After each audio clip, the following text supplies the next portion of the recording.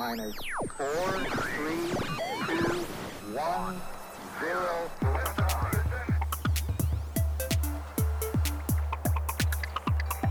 Intergalactic, planetary, intergalactic. And that's what happens when you mix Dan Aykroyd with the Beastie Boys.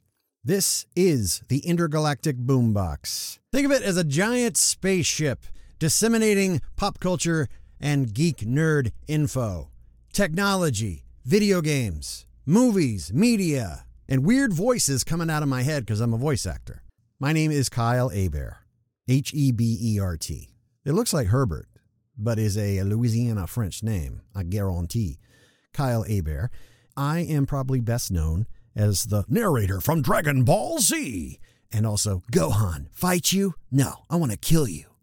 I'm Ryu from Street Fighter. The answer lies in the heart of battle. Aizen in Bleach. Fat Gum from My Hero Academia. I've worked on Fire Emblem, Resident Evil, Final Fantasy, titles for PlayStation, Xbox, Nintendo, and mobile. I've been doing this for 21 years, and I've been a geek and a nerd my whole life. Some of the topics may be brand spanking new. Others may be somewhat recent. Others may be really old, and we're just revisiting. You're going to get a nice hodgepodge of topics. Now, while you are listening to the debut episode of the Intergalactic Boombox, I have established an email, and I would implore you, the listener, to send your feedback, comments, questions, and suggestions to theintergalacticboombox@gmail.com. theintergalacticboombox@gmail.com. I learned there's the rule of threes in advertising. If you mention a name or a number or something 3 times, the listener will retain it. theintergalacticboombox@gmail.com. First up, I want to talk about a controller that works with your cell phone, the kind that you actually put the cell phone into, in between the two joystick controller sides. There's been other models out there, such as the Razer Kishi. I'm talking about one called the Backbone, the Backbone One.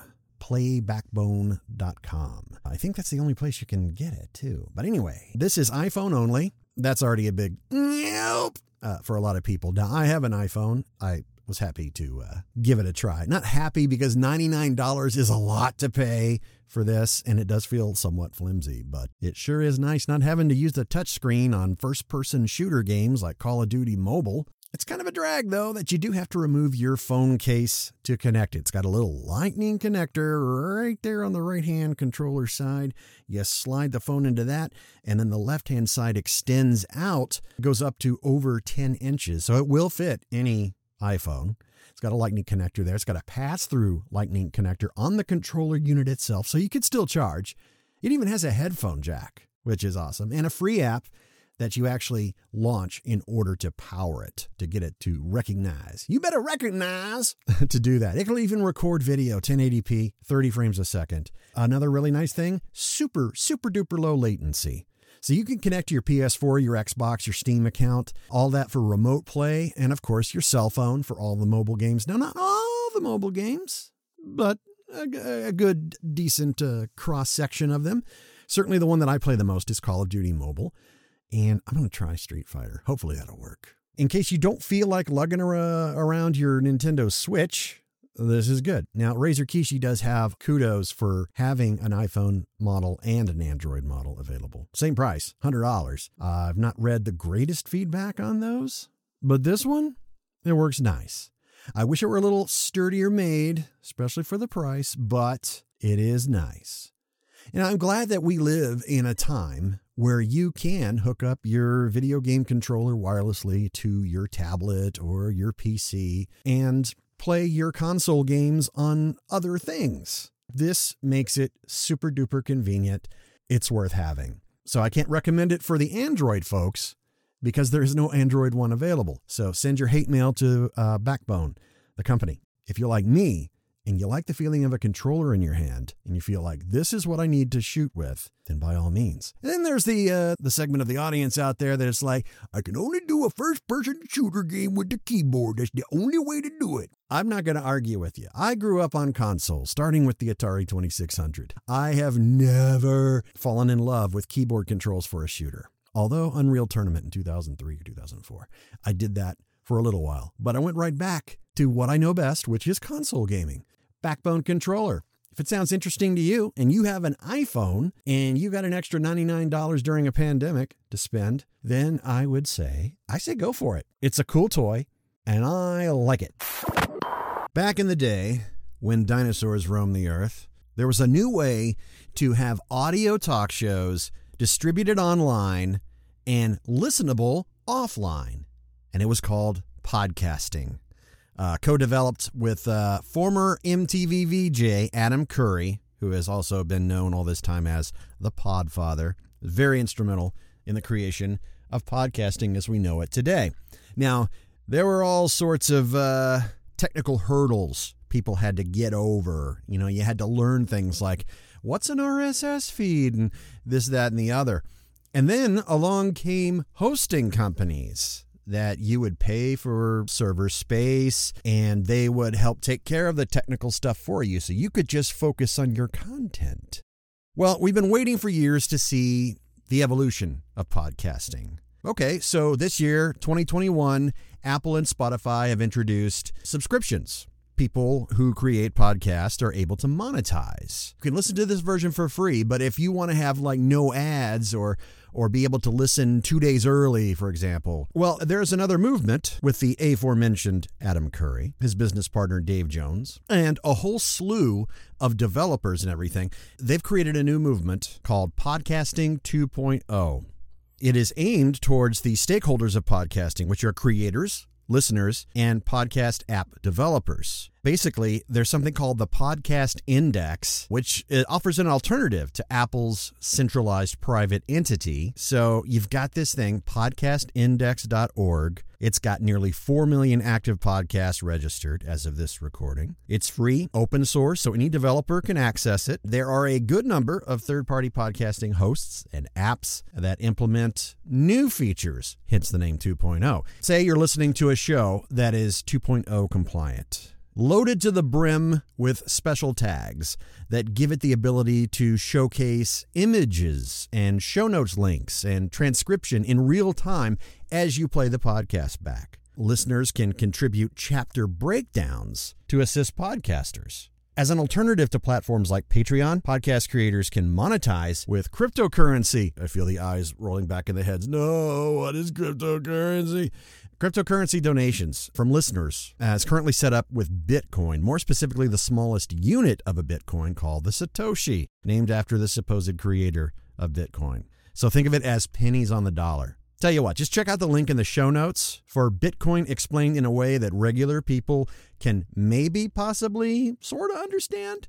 So listeners can set these new experimental, for the time being, apps that, of course, like any other podcasting app, like Apple or Spotify or things that I like Pocket Cast or whatever. You just type in a podcast and it comes up. But if you type in a show that is 2.0 compliant, you can set your app to send Satoshis, which is mere pennies on the dollar, on a per minute basis to the host as you're listening to it, or a random bigger amount manually.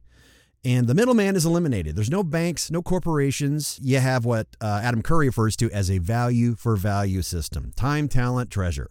You put in what you get out of it. So it's a tool for free speech, no censorship, and it's a step away from the traditional advertising model. It's a platform of value exchange between developers, podcasters, and listeners. Pretty cool, right? I think it's pretty cool. I mean, I've been a fan of Adam Curry for many years, and he currently hosts a Podcasting 2.0 podcast. That's what it's called, Podcasting 2.0.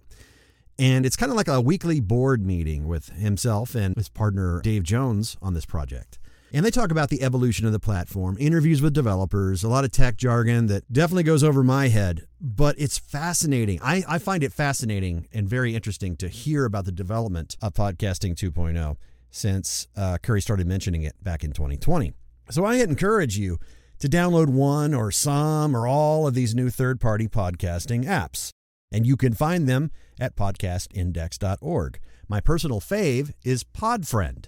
Another good one that lets people crowdsource the chapter search breakdowns for each show. There's one called Hypercatcher. Basically, you just load up an episode of Podcasting 2.0. to see these features play out.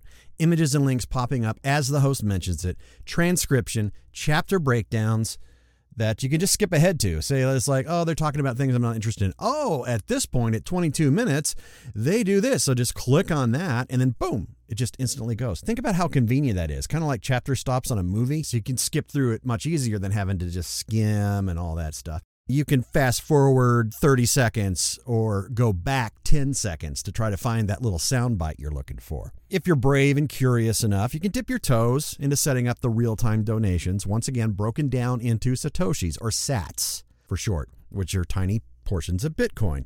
I'll warn you now, there's a bit of a learning curve. I had to sit there and try a bunch of things and read tutorials and go to message boards. It's like, what am I doing? You're basically setting up what's called a podcasting wallet. You're funding it with your bank account or debit card, credit card, and you're setting up transfer to that app. But once things are set in motion, it's poetic.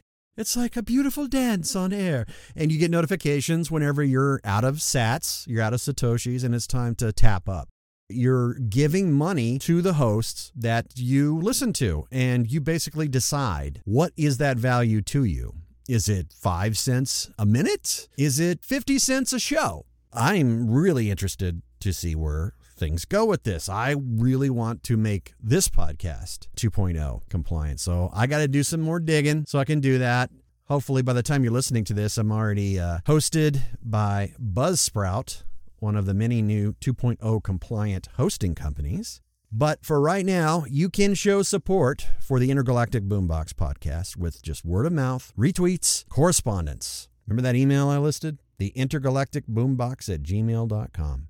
The intergalacticboombox@gmail.com. Say it with me, kids. The intergalacticboombox@gmail.com. That's all I got to say about that. Till next week, stay safe.